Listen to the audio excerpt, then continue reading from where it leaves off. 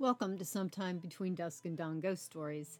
This episode is written and produced by me, Jeanette Quackenbush, with folklore drawn from many resources. But there's more than just this podcast. You can buy my book series on Amazon and in local bookstores, including this little bit of lore from my Ohio Ghost Guide 5. A legend comes from the tiny Mount Olive Cemetery outside Mansfield, Ohio, where Bloody Mary's legend was born. There's a cemetery that is nearly hidden on the grounds of an old camp outside Mansfield. In the graveyard, there was laid a lonely stone with the name Mary Jane engraved upon it. Above the grave, a massive tree once stood tall and mighty before vandals snatched up a chainsaw, placed the blade against the trunk, and cut it clear to the ground. But since the 1960s, and before it was toppled, teens from the surrounding communities would come to the grave and stand above it. They would stare at the aged tree and the lone grave beneath because legend had been passed down onto them that the woman buried beneath it was a witch.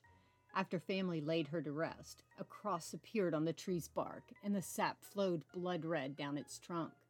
Those who visited the grave would chant softly, "Bloody Mary, Bloody Mary," and wait for her to rise. Those who jumped over her grave and spit on it would come to some horrible death. Now, we are not the first to make nighttime pilgrimages with ghoulish intent to sites that sate some morbid fascination with death and the supernatural. In the 1800s, interest in the supernatural became quite a trend with seances, Ouija boards and talking boards, fortune-telling, and scary parlor games. One popular game for young women was gathering in the dark and performing a ritual where each took turns walking a flight of steps backward, holding a candle in one hand and a mirror in the other.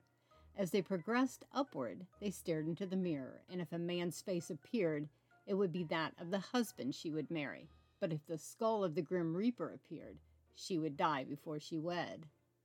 Over the years, this game transformed into a girl standing in front of a mirror in a dimly lit bathroom with the door closed, chanting with her eyes closed. Some would repeat, "I believe in Mary Worth," while others chanted, "I believe in Bloody Mary," or even, "I believe in Mary Wales." It was usually 13 times.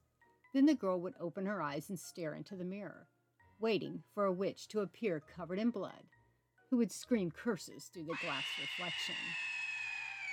There are countless variations of the identity of Bloody Mary, from a local murder victim to a witch, and even the 5-year reign in the 1500s of fervently Catholic Mary I, daughter of Henry VIII. She seized the English throne, and during her reign, burned 280 Protestants at the stake as heretics. She was thus nicknamed Bloody Mary. So in Mansfield, where the Bloody Mary of local lore started, many will be compelled to take the trek to Mount Olive Cemetery off Tucker Road. The headstone is gone, the tree dragged away to clean up the graves it smashed as it fell. But nighttime still comes to the cemetery, and some will return to chant her name at the place Mary Jane still lays, and perhaps her story will be passed along, as all folk tales should be. I hope you enjoyed this episode of Sometime Between Dusk and Dawn Ghost Stories. If you like it, please pass it along. And most of all, I hope I helped you find your scary place, sometime between dusk and dawn.